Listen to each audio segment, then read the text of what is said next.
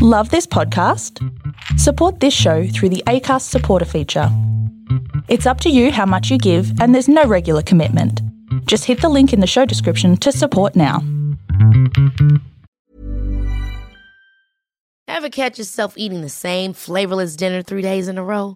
Dreaming of something better? Well, HelloFresh is your guilt-free dream come true, baby. It's me, Keke Palmer. Let's wake up those taste buds with hot, juicy pecan-crusted chicken or garlic butter shrimp scampi. Hello Fresh. Stop dreaming of all the delicious possibilities and dig in at HelloFresh.com. Let's get this dinner party started.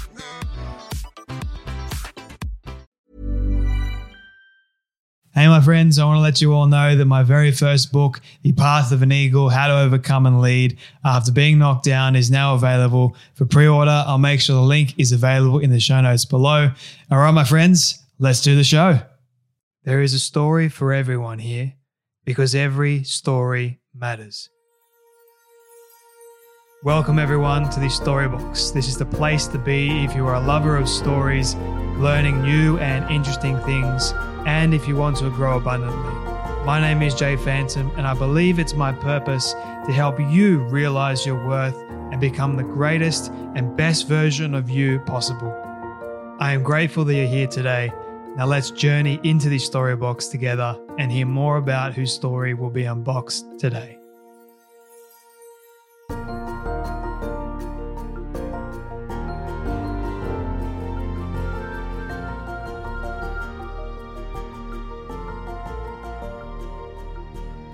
Have you ever looked around and wondered to yourself, why has everyone seemingly looked like they've found love except for me? I know for myself, I am single. That is my choice. But the good news is you're not the only one that has done that and looked around and seemingly thought that everyone else has found love except for yourself. Great relationships don't just appear in our lives. They are a culmination of hard work, a series of big decisions and small decisions, including whom we should date, how to end it with the wrong kind of person, and when to commit to the right one. How do you even know that they're the right one? All these big and massive questions when it comes down to choosing the right person, because it is a choice ultimately. But our brains often get in the way of us choosing the right kind of partner, don't we? Overthinking things and analyzing certain aspects. I know I have struggled with this in the past, and I'm trying to do a lot better at it today. We make poor decisions, which thwart us on our quest to finding lasting love. And then the big question is, how do we know that we have love? And how do we know that it's going to last forever? Well, my guest today is none other than Logan Ury. Now, for those of you that don't know who this incredible woman is, she's going to help us all unpack how to never or not die alone. She has a brilliant book by that very same title, The Surprising Science That Will Help You Find Love. And drawing on years of research, behavioral scientist turned dating coach, Logan Ury reveals the hidden forces that cause those exact mistakes that I was talking about just a moment ago. But awareness on its own doesn't lead to results. You actually have to change your behavior, your mindset towards it. And during my conversation with Logan today, she's going to show you how to do just that. We uncover a lot of things in this conversation that I think is going to help many of you that are possibly struggling with relationships at the moment, or you are looking for the one, all those things. I don't really have many people on the Storybox that talk about relationships. I should do more about those. But I think this one is a thrilling and honestly an informative conversation for each and every one of us. Doesn't matter what stage of life you are at. If you do want to get a copy of Logan's book, that will be available in the show notes below. I hope that you guys, if you want to learn more about the deep science and deep research, then do get a copy of Logan's book. I've been reading it. It is fantastic. Kid you not. Go and get a copy of it. But if you do also get something from this conversation, I greatly appreciate it if you guys could share it around to all your friends and family, let everyone know about this one. And also, my friends, I want to let you know before we journey into the story box today, my very first book is going to also become a audio book, which is very, very exciting. I don't know who's going to be narrating it yet. Hopefully it's me. Hopefully you get to put up with my voice for hours on end. I'm just teasing there. Or it might be someone else. You never know. But nonetheless, I think if I was to narrate it, it'd be an absolute hoot and be a lot of fun too. Also very time consuming, but I do it for you guys. I'm not complaining. Anyway, my friends, just if you do want to get a copy of the actual hardcover at the moment, you can pre-order a copy right now. The link will be in the show notes below for you guys. All right, my friends, you know what time it is. It is time to learn how to not die alone as we journey into the story box and listen to the incredible wisdom, the advice, and the stories of none other than Logan Ury. Yay! So excited to be here. Thank you for having me. I'm excited to have you here. Like I said to you just a moment ago, we're going to have a lot of fun. Relationships are something that I need to talk more about with people on the show. I mean, I seem to have more and more people, and I kind of avoid the conversation. Oh, wow. But I would love to steer more and more to it, because these days, as we are, world's changing so much. And I personally, I don't want to die alone. So I'm curious about modern romance, love, relationships, you name it. But my very first question for you, this is a question that I love asking all my guests at the very start, but I want to change it a little bit and see where we go with this one. What does a successful relationship look like? Great. All right. Starting off with the hard hitter. What does a successful relationship look like? To me, the foundation of a successful relationship is something where the total is greater than the sum of the individual parts. And so it's like, when I am with you and we are in our relationship, I am my best self, you are your best self, and we are creating something great together. And so we are a team and we are in partnership and we are really designing the life that we love. In terms of some of the foundational skills, it's really about trust, having that foundation of trust, really believing the other person, assuming the best about them, feeling like they will be there for you when you need them. So much of it is about communication. A lot of times people wonder, we're fighting and this is a problem and I want to be in a relationship where we get along all the time. No, that's not possible. We know from research that many couples have problems. And in fact, 69% of problems are perpetual. They're not going to be solved. And so it's much more about compromise and how you handle those conflicts and how you communicate. And it's really about feeling like there is a person in your life who wants the best for you, who helps you be your best self, and where you are really co-creating this relationship of your dreams. So it's healthy in a sense to argue and fight.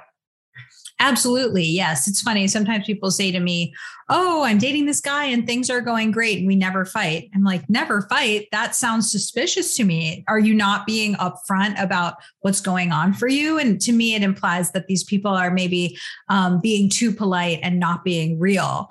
And instead, it's not about avoiding conflict. It's about finding somebody with whom you can fight well. What does that mean, fighting well? Fighting well, yes. So there are two people in the world of relationship science named John and Julie Gottman, and they are basically a power couple. You might be familiar with their research, and they've done some really incredible research into fighting. And so they are the people who came up with that stat, 69% of problems are perpetual. And part of what they talk about with healthy fighting is being willing to see the other person's side, being willing to take influence from the person, but also understanding that maybe the problem won't be solved. And so a popular example is, if I like to get to the airport hours in advance and you believe that you should be getting into the airport basically as the plane is taking off, we might never be able to convince each other that our view is correct. And so instead of trying to make me a late person and you an early person, we could just say, in our relationship, we go to the airport separately. And so it's basically seeing the situation, understanding that we might have differences, and then learning to live with them. And there's a couple other things I can say about conflict. One of them is that sometimes people experience flooding, which is this feeling of feeling really overwhelmed. And it's basically going into fight or flight mode. And at that point, you can no longer really listen to the other person. You're just feeling your own emotions and you're feeling like you need to survive. And so you could say to somebody, hey, I need to take a time out because I'm flooding, and let's get back to talking, ideally within the next 24 hours. Another thing is these repair things. So one thing that my husband does super well is sometimes we fight, sometimes we yell at each other, but he'll pretty quickly come back to me and make a joke or give me a hug or, make me laugh, touch me, etc. And it's basically saying like, yes, we just fought, but we're a team. And it's like bringing the back together. And so it's really not about avoiding conflict. It's about finding somebody who you can be honest with, who you can navigate differences with, and then really come back together and say, that was a tense moment, but of course we're on the same team. So it's about finding compromise, understanding that compromise. But I guess my other question in that is, when we are fighting with our partner and we do say something that is extremely hurtful, what do we do with that, firstly? And secondly, how long should we wait in order to resolve that tension that is no doubt going to be there? Yeah. Look, sometimes people say things in relationships and fights that they regret. One of the biggest things that you want to avoid is threatening to leave. That's a hard thing to recover from. And so saying something like, if you don't change, I'm out of here, or just leaving without an explanation, that's what can really corrode this foundation of trust. Because once somebody has basically put on the table, I might abandon you or I might leave you, really ups the ante in a negative way and makes it hard to continue having that conversation. And so there are certain topics that I would avoid, especially this idea of when you're fighting, threatening to leave. The Gottmans have this idea of the 4 horsemen of the apocalypse, which are 4 things that when they're present in a relationship are a really bad sign. And they basically go in order of severity. And so one of them is defensiveness. So when I say something to you that's going on or that I feel, you say that that's not happening. Another one is criticism. So the Gottmans talk about these 4 horsemen of the apocalypse. And this is basically when these things are present in a relationship, it's a really big problem. And so the first one is criticism. So saying bad things about your partner, telling them all the ways that they're disappointing you. It really comes from a place of there's something wrong with you. You're the problem. The second level is contempt. And this is things like rolling your eyes or attacking them as a person. It's basically a more intense version of criticism. The third one is defensiveness. And this is often a response to contempt. And this is when you feel attacked, basically not being open to feedback and feeling like there's nothing wrong with you. And then the fourth one, which is the most intense, is stonewalling. And this is if you've ever been in a fight and the person just stops responding, it's basically like a wall went up and it's like, I can no longer be in this conversation with you and I am not going to be responsive. And so when these things are present, that is a really bad sign for the relationship. And there are things that people can work on to help avoid having the 4 horsemen of the apocalypse. And one of them is that idea that when you feel flooded, when you feel like you're going into fight or flight mode, you actually pause and take a breath. And that goes back to what you were asking, which is how long should you wait before you talk? And the general wisdom is you should wait enough time that you are in a more conscious place where you're not just in fight or flight mode, but you don't want to wait too long. And so they say between 15 minutes to around 24 hours, but you probably don't want to wait longer than one day to finish the conversation. I think one of the things that I struggled with in my past relationship was the fact that I pretty much would do 2 things: stonewall when it got too crazy, and second is I would just sometimes leave.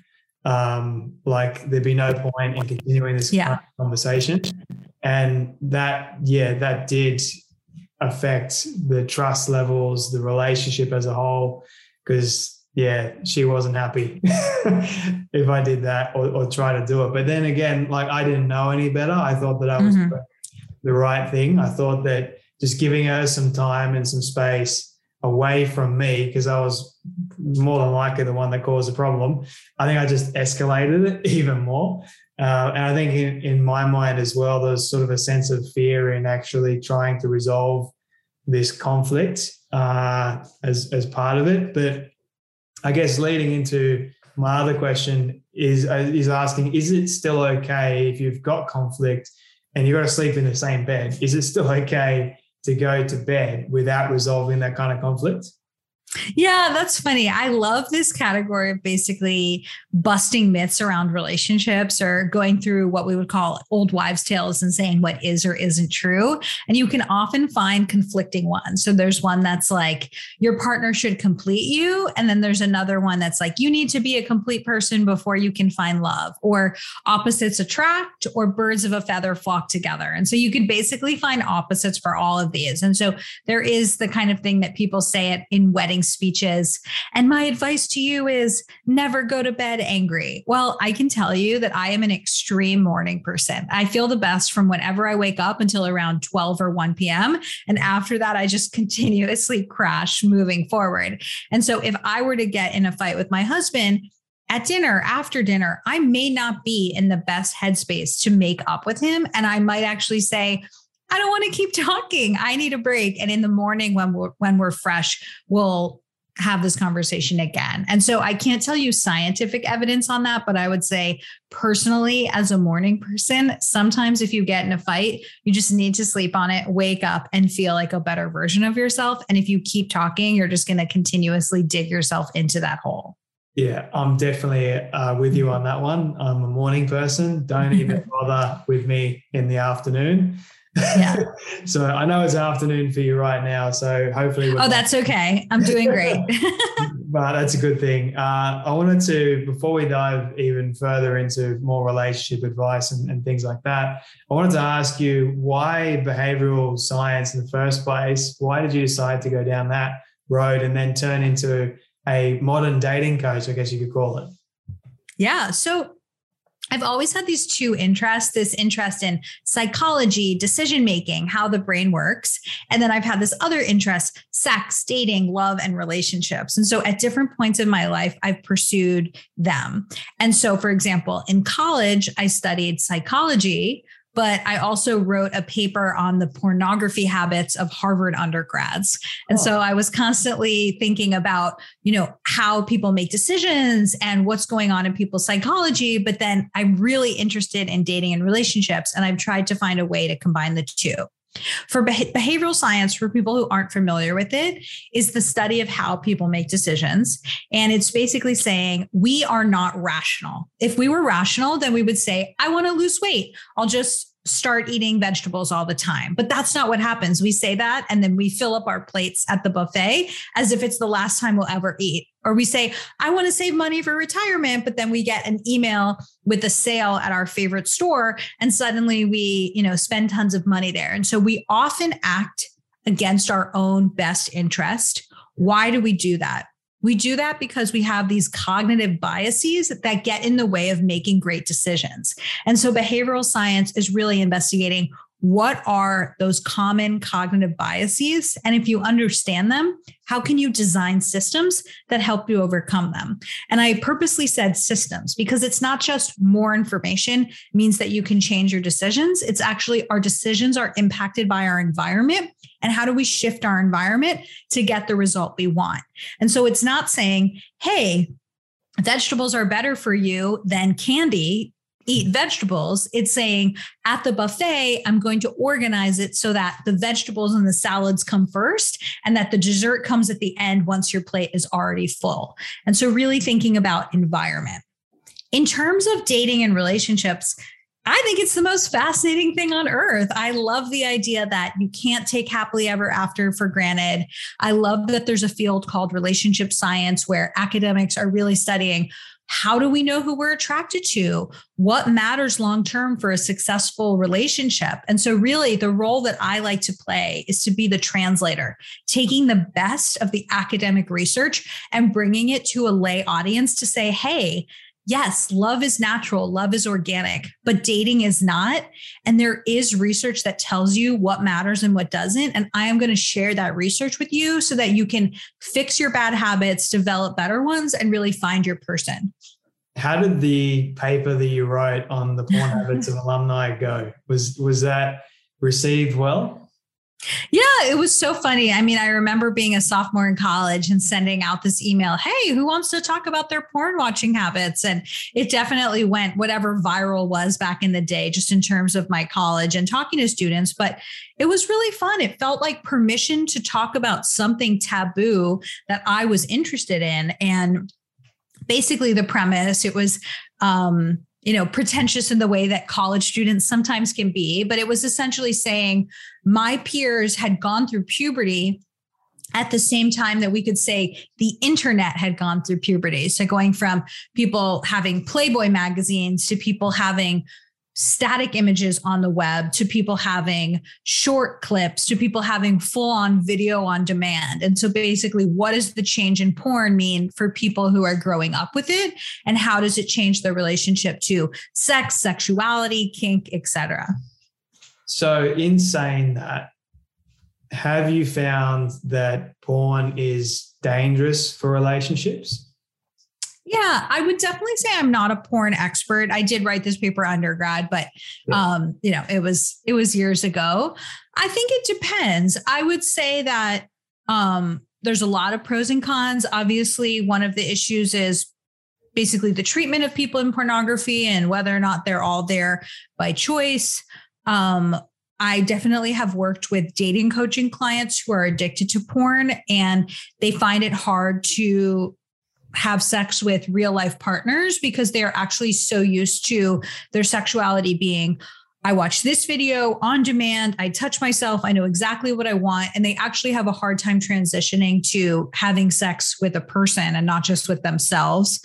I also find that sometimes it can basically create unrealistic expectations of what sex looks like. And so we're seeing this even more with Gen Z, where if your definition of sex and sexuality is what you saw in porn, you might think that certain acts that are probably super intimate and maybe not a lot of couples do, oh, that's just what sex looks like. And so it's really interesting to think, if your version of sex ed is hardcore pornography, how does that impact the way that you show up with the person who you lose your virginity to? Yeah, it's an educational platform. And I've also noticed in young people with modern relationships and modern dating that they do have this unrealistic expectation. And then when they go and do the act, they almost feel like this massive disconnect. And they're just like, I don't know how to connect with my partner in this way. And then they have this unhealthy fear and unhealthy desires start springing up as a result of that. So I think it is another issue that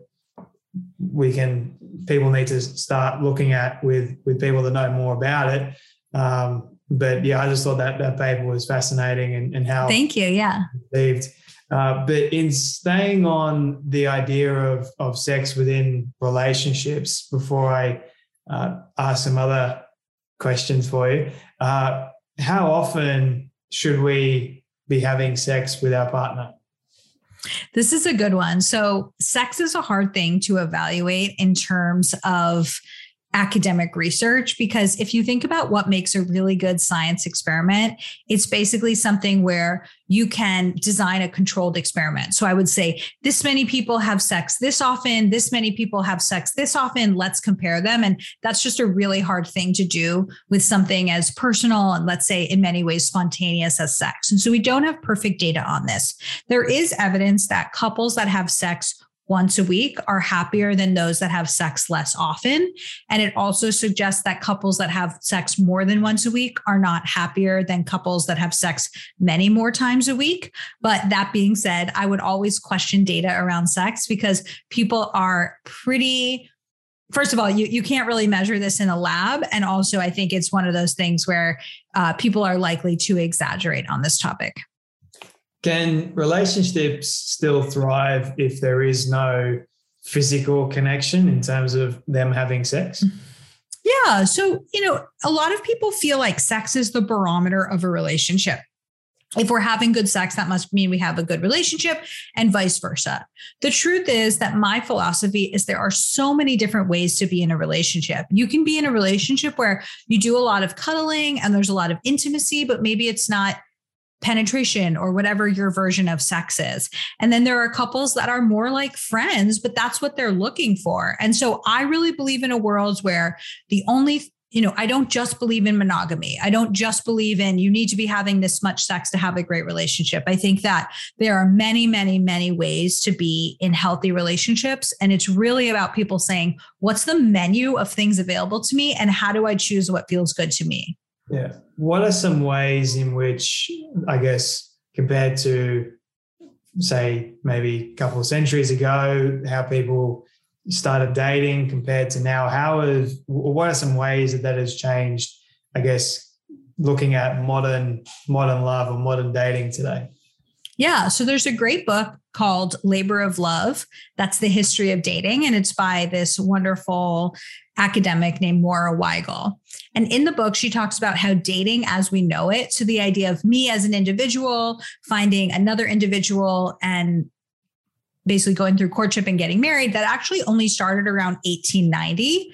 Prior to that, your family would be involved, maybe a matchmaker would be involved. Really, if you look at the history of marriage was always an institution of economic convenience, or my parcel of land was next to yours. So our fathers would coordinate for us to get married so that that land could be combined. Or maybe my father would give your father 12 camels for my hand in marriage. There was a lot that was happening that was beyond love. And the idea of marrying for love is actually pretty new in the span of human history. So we have dating being a new concept. And then we have where we are now, which is online dating and apps. And so online dating really started in around 1995 with Match Group. And the dating apps started in around 2010 with apps like Grindr, the gay dating app, shortly followed by Tinder. And so really, if people listening to this are like, dating is hard, I don't know how to navigate apps, that makes sense. We are going through a crazy change in the way that people are dating, and the idea that you have thousands of potential matches at your fingertips, that is a very new way to navigate dating. Yeah, I think there's so many aspects to that we could dive into, but I wanted to ask you, what do you classify as love today? And secondly, how do you know that you are in fact in love? I don't know why I always find this question kind of a stumper. Maybe we can skip this one. I don't know why. I feel like every time I'm asked that, I'm always like, I don't know. It's too hard of a term to define. I think it is, because there's so many like levels to it. And so many different people could say, this is love for me, but it totally not really is. But yeah. But I guess the other question I did have for you is, how does a person know, or more for you, how did you know that your husband was the one, I guess? Yeah. So my story with my husband is really interesting because we met in college, and we know this because we became Facebook friends shortly afterwards. Otherwise, I don't even think we would remember. Then 7 years later, we met again at Google. We were both working there. And after that, we had lunch a few times. I said I was looking for a tutor in this certain coding language. He said, oh, I just dropped out of a math PhD where I wrote that language every day. And he started tutoring me. And at the time, I was really chasing after this guy. I had met him at Burning Man. I was crazy about him. And I was in this really anxious, avoidant loop with him. I ended up going to a dating coach, focusing on what mattered and what didn't. And through that, realizing, hey, this guy Scott at work is pretty great. He has all the qualities I'm looking for. And through that, I was able to turn this great friendship into a great relationship. And so now we've been together for almost 7 years. And I really loved the idea that my husband is someone who had been in my life for a long time. And I was able to take this foundation of friendship and empathy and his amazing sense of humor. And we were able to say there's something more here. How do you know? Okay, so this is a question that I have, because for me and the current state that I'm in at the moment, I don't want to be in a relationship just yet. Like, that is my personal choice. But in saying that, I don't want to die alone. I do want to be in a relationship at some point. I guess why is it, or how do you know? Because there's so many people out there, right? Like so many fish in the sea. I guess the term is, how do you know that person is the right one for you? Like, is it more than just fuzzy feelings? Yeah. So I talk about this a lot in my book. Basically, the idea that I definitely don't believe in the one. There are many people who you could write great love stories with, many people you could write great life stories with, right? I think if anyone listening is saying, I'm waiting for my soulmate and I'll know it when I see it, that's just not my perspective. I feel like you can make things work with many different people. One of the biggest mistakes I see people making is that they're waiting for the perfect person to come along. And they basically say, everything is about finding the perfect person. And once I locate this person, everything else will be easy. And then when they get into a relationship and it inevitably hits this rough spot, they say, must not be my soulmate or else it would be seamless. And I have the opposite view. A lot of relationships is about finding a great person, but then investing into the relationship to make it the relationship of your dreams. In terms of what to look for, there are a few qualities that we know are correlated with long-term relationship success. So some of those are things like kindness, if the person is emotionally stable, if the person is loyal, if you can fight well together, if you can make hard decisions together. And then my favorite one, which is, what side of you does this person bring out? And so I have this question in my book called the wardrobe test question. And this is something that I use when I'm doing breakup consulting, where somebody comes to me and says, I'm dating this person for a while. I don't know if I should stay or go. What should I do? And we work through all these questions and it's very, intellectual and this and that. And then I say to them, if your partner were a piece of clothing in your closet, something that you own, what would they be? And give me your gut reaction. And people tell me the craziest stuff. They say, my boyfriend is a wool sweater. He keeps me warm, but it's itchy and I want to take the sweater off. Or my girlfriend is my favorite pair of pants, which I never would have bought myself, but which I really like and I always enjoy wearing.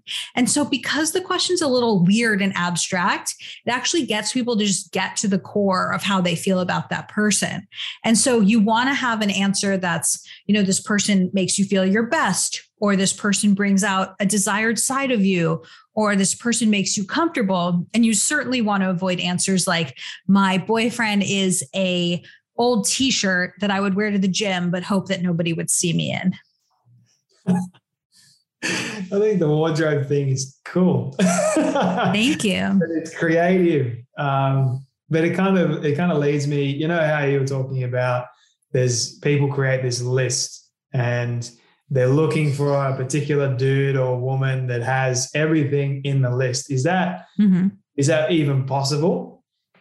Yeah. So I'm really against this idea of checklist dating, where you basically say, I know exactly what I want, and he has to be over 6 feet tall and make 6-figure income. And there's nothing wrong with me. And I'm not happy. And I haven't met the person yet because I just haven't located them. And there's this idea that you know exactly what you want.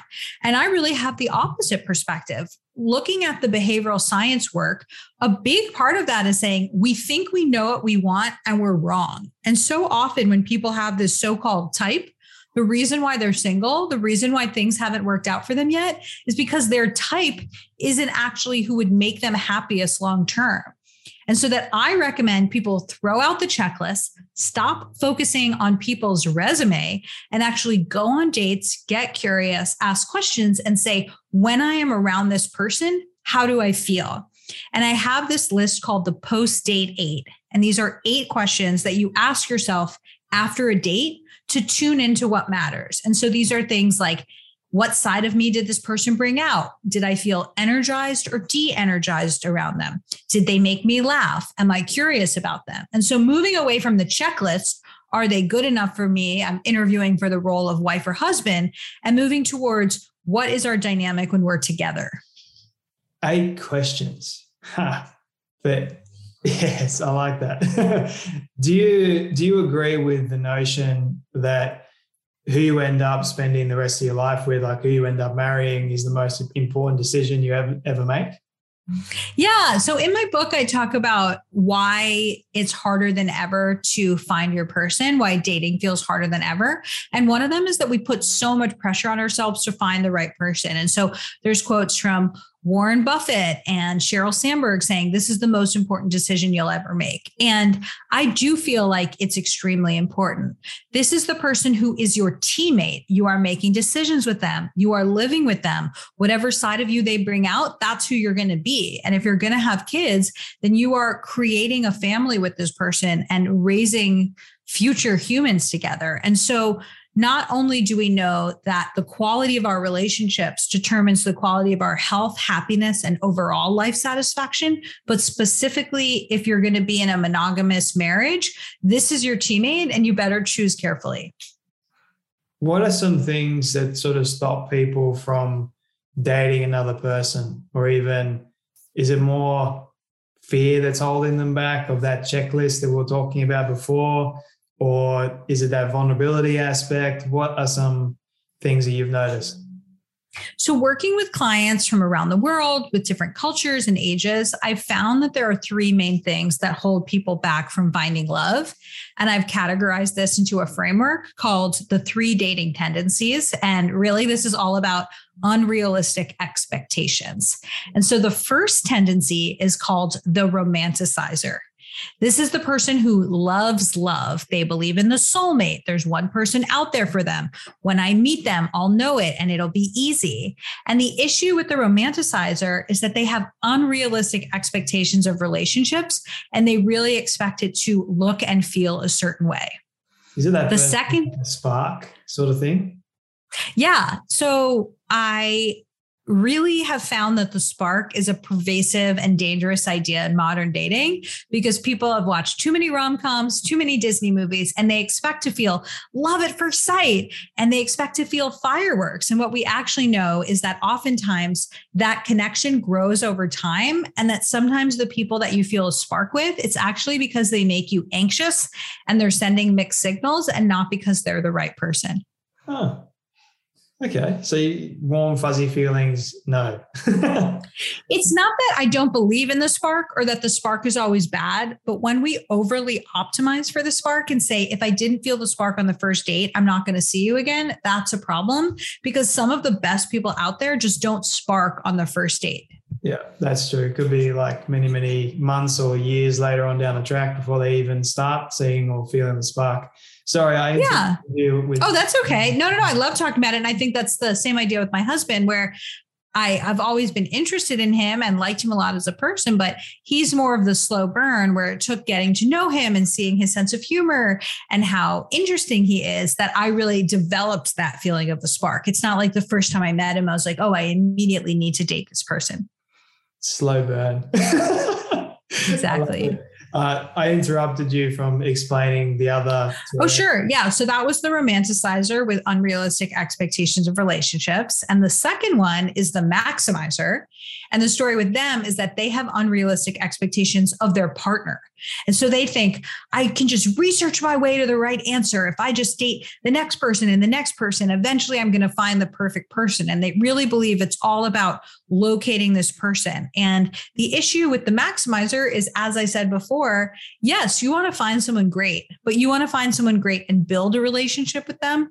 You don't just expect that the perfect person will come along and then everything will be easy. Yeah. And the third type is the hesitator.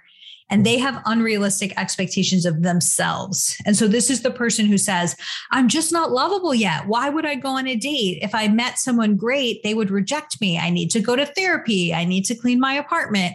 I need a more impressive job. And so the hesitator feels like one day I'll be ready and then I'll date. But this is flawed because the only way to get better at dating is by dating. And the only way to figure out who you should be with is by dating different people and seeing what side of you they bring out.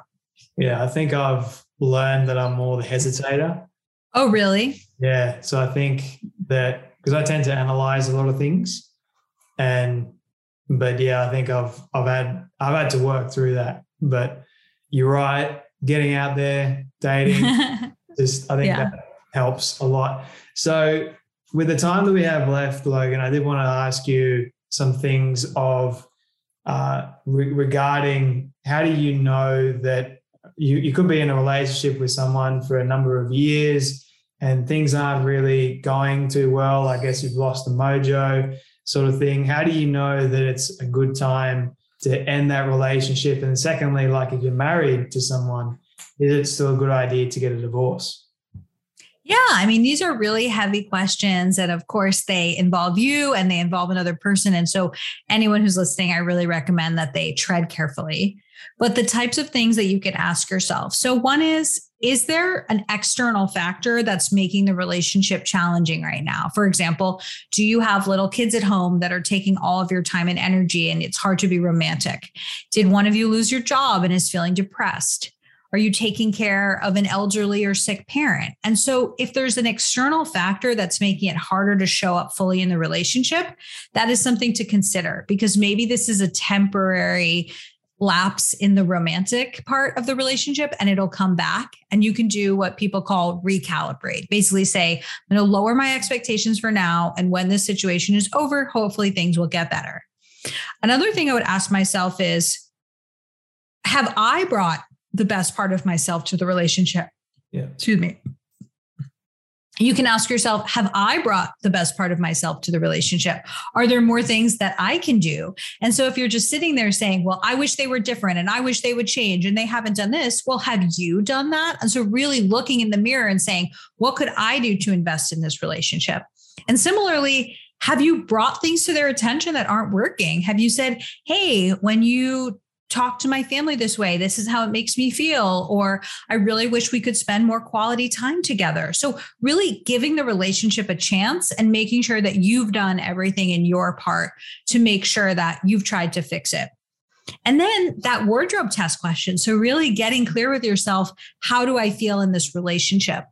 And I've identified these two types of people: the hitcher, people that stay in relationships too long, people who are basically like, well, I'm in this and it seems hard to break up, so I'll keep dating. And those people tend to stay in relationships past their expiration date. And then ditchers, people who, once the honeymoon period is over, they say, oh, it's not as much fun as it was before, I'm out. And so not everyone is a hitcher or a ditcher, but look at your historical tendency and see, do I tend to be one of these? And if so, can you choose a different option? So how do we keep the relationship, I guess, flourishing, making dating fun? Yeah. So there's a couple parts of this. In terms of making dating fun, one of the biggest issues with modern dating is that dates feel like job interviews.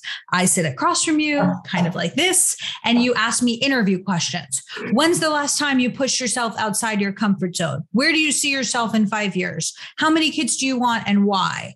And it really feels like an exchange of information. It's an investigation. It's an evaluation. It's, are you good enough for me? Do you check all the boxes? And what makes dating fun is having a connection, saying, let's talk about things we've never talked about before. I want to learn who you are. I want to be curious about you. I want to hear what you were like as a kid and how that's different from who you are now. I really want to get to know you and have an experience, play and have fun, not sit there and evaluate you. And so part of making dating fun is really getting out of the evaluative mode and really getting into the experiential mode. Yeah. Oh yeah, go ahead. No, I was just going to say that I'm not good with small talk. I tend to just veer into the deep questions straight away. That's me. But yeah. So I actually teach a class on dating called Date Smarter. And last night we had our flirting seminar and I brought in a friend who's a flirting expert. And we were talking about this concept that I think is nuanced, but super important, which is, yes, you want to have deep conversation on a date and you don't want to do small talk. So you want to avoid things like, what did you study in university and why? And how many siblings do you have, right? Those are not things that lead to connection. But you also don't want to come with an index card that says, if you could have dinner with 5 people, dead or alive, who would it be? Because that's cheesy and it feels forced. The perfect combination, what you want is, let me ask you some questions to find out who you are. And then when we find a point of connection, I'm going to dig deeper. And so I'm not coming with an index card full of questions, but I'm really getting to know you, asking follow-ups, digging deeper, looking for something to connect on. And so the questions are natural and they're personal. They're not from a list or an index card. Yeah. So you've got to, I guess, come prepared in a sense, but then also that's going to come from a natural part of you. Like, I guess you got to feel the moment. Like, Yeah. it's the right kind of question to ask in this moment. If it's not, then probably not the best time to ask the question. Yeah. So I would say to you, oh, wow, you have a really trendy haircut. Have you always been into haircuts? And then you might say, actually, growing up, I had a super nerdy haircut, but 3 years ago, I had a barber who gave me something unusual and now I like it. And then I would say, oh, do you tend to trust barbers? Do you just say, do whatever you want, or do you show them a picture? And so it's like, I started out with something that I noticed about you. And then from there, I'm digging deeper to get to know you. I'm not just reading from a list. How about if that person isn't necessarily opening up too much, like they're being still extremely closed off, and you want to sort of ask them these, I guess, vulnerable questions to get to know them, but they're not really giving anything? Do you keep on trying, or do you just move on to the next one?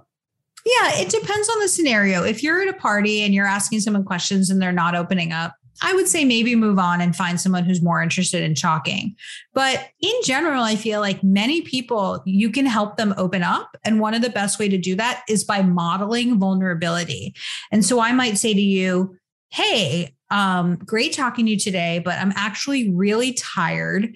The last few nights I've been stressed about XYZ in my work life, and it's really been keeping me up at night. What about you? Have you been sleeping well lately? What I did is I shared something personal, something vulnerable. I told you what's really going on with me beneath the surface, and I'm inviting you to share. And you might say something like, I'm so lucky. Genetically, I just sleep super well, and so does everybody in my family. And we might talk about that. Or you might say, I'm also not sleeping well, and here's why. And so I am sharing something about myself to show you what it might look like for you to share. And that makes it feel safe and comfortable and creates a social norm that we're going to have a deeper conversation. Where can people get this book? Yeah, people can get this book wherever great books are sold. If you like the sound of my voice, you can get the audio version, which I read. If you do not like the sound of my voice, you can get the paperback. And you can also follow me on Instagram or Twitter at Logan Ury. And then I am really excited about my class, Date Smarter. And if you are interested in more info, I also have a newsletter that comes out every week. And you can find that on my website, loganyuri.com. Amazing. I'll make sure everyone knows where to find all that. I think it's a much needed book that everyone should read. I've got 3 quick final questions for you, Logan, if you don't mind. What do you love the most about yourself and your story? What I love the most about myself and my story is that I've really been able to turn my passion into a career.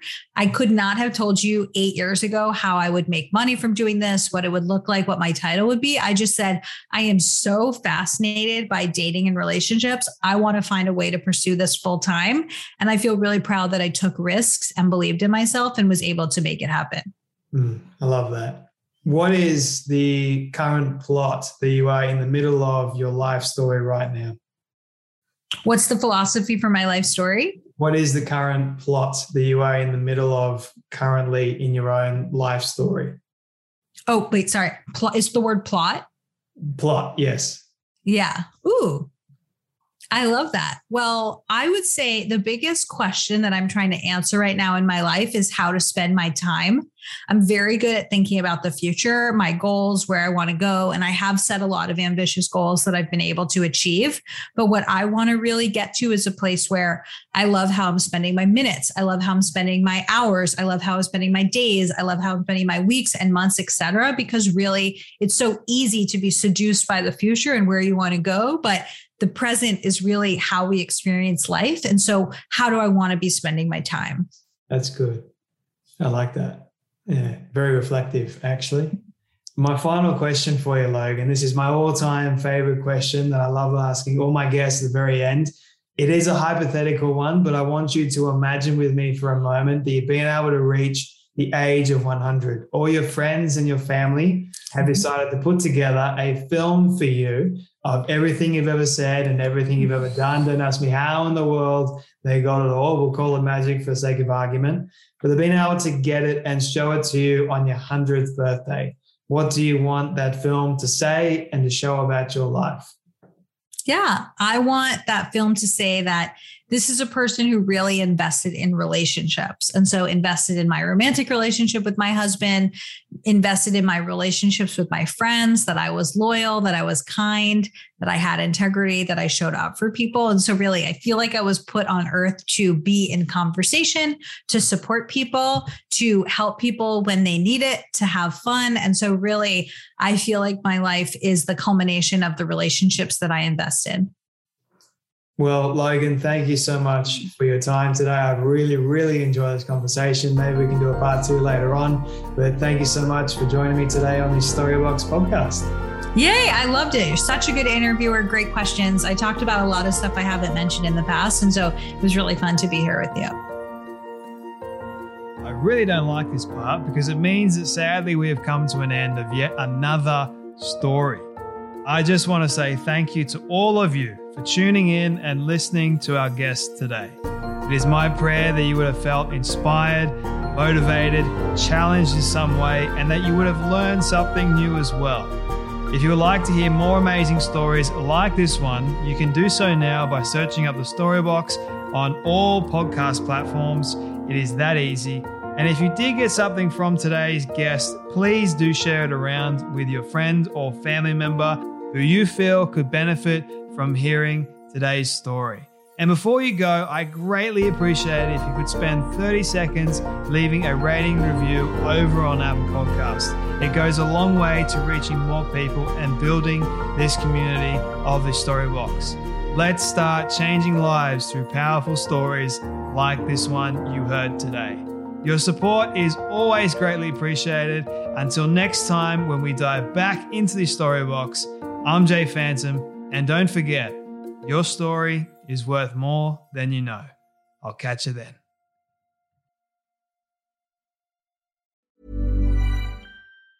Ever catch yourself eating the same flavorless dinner 3 days in a row? Dreaming of something better? Well, HelloFresh is your guilt-free dream come true, baby. It's me, Keke Palmer. Let's wake up those taste buds with hot, juicy pecan-crusted chicken or garlic butter shrimp scampi. Hello Fresh. Stop dreaming of all the delicious possibilities and dig in at HelloFresh.com. Let's get this dinner party started.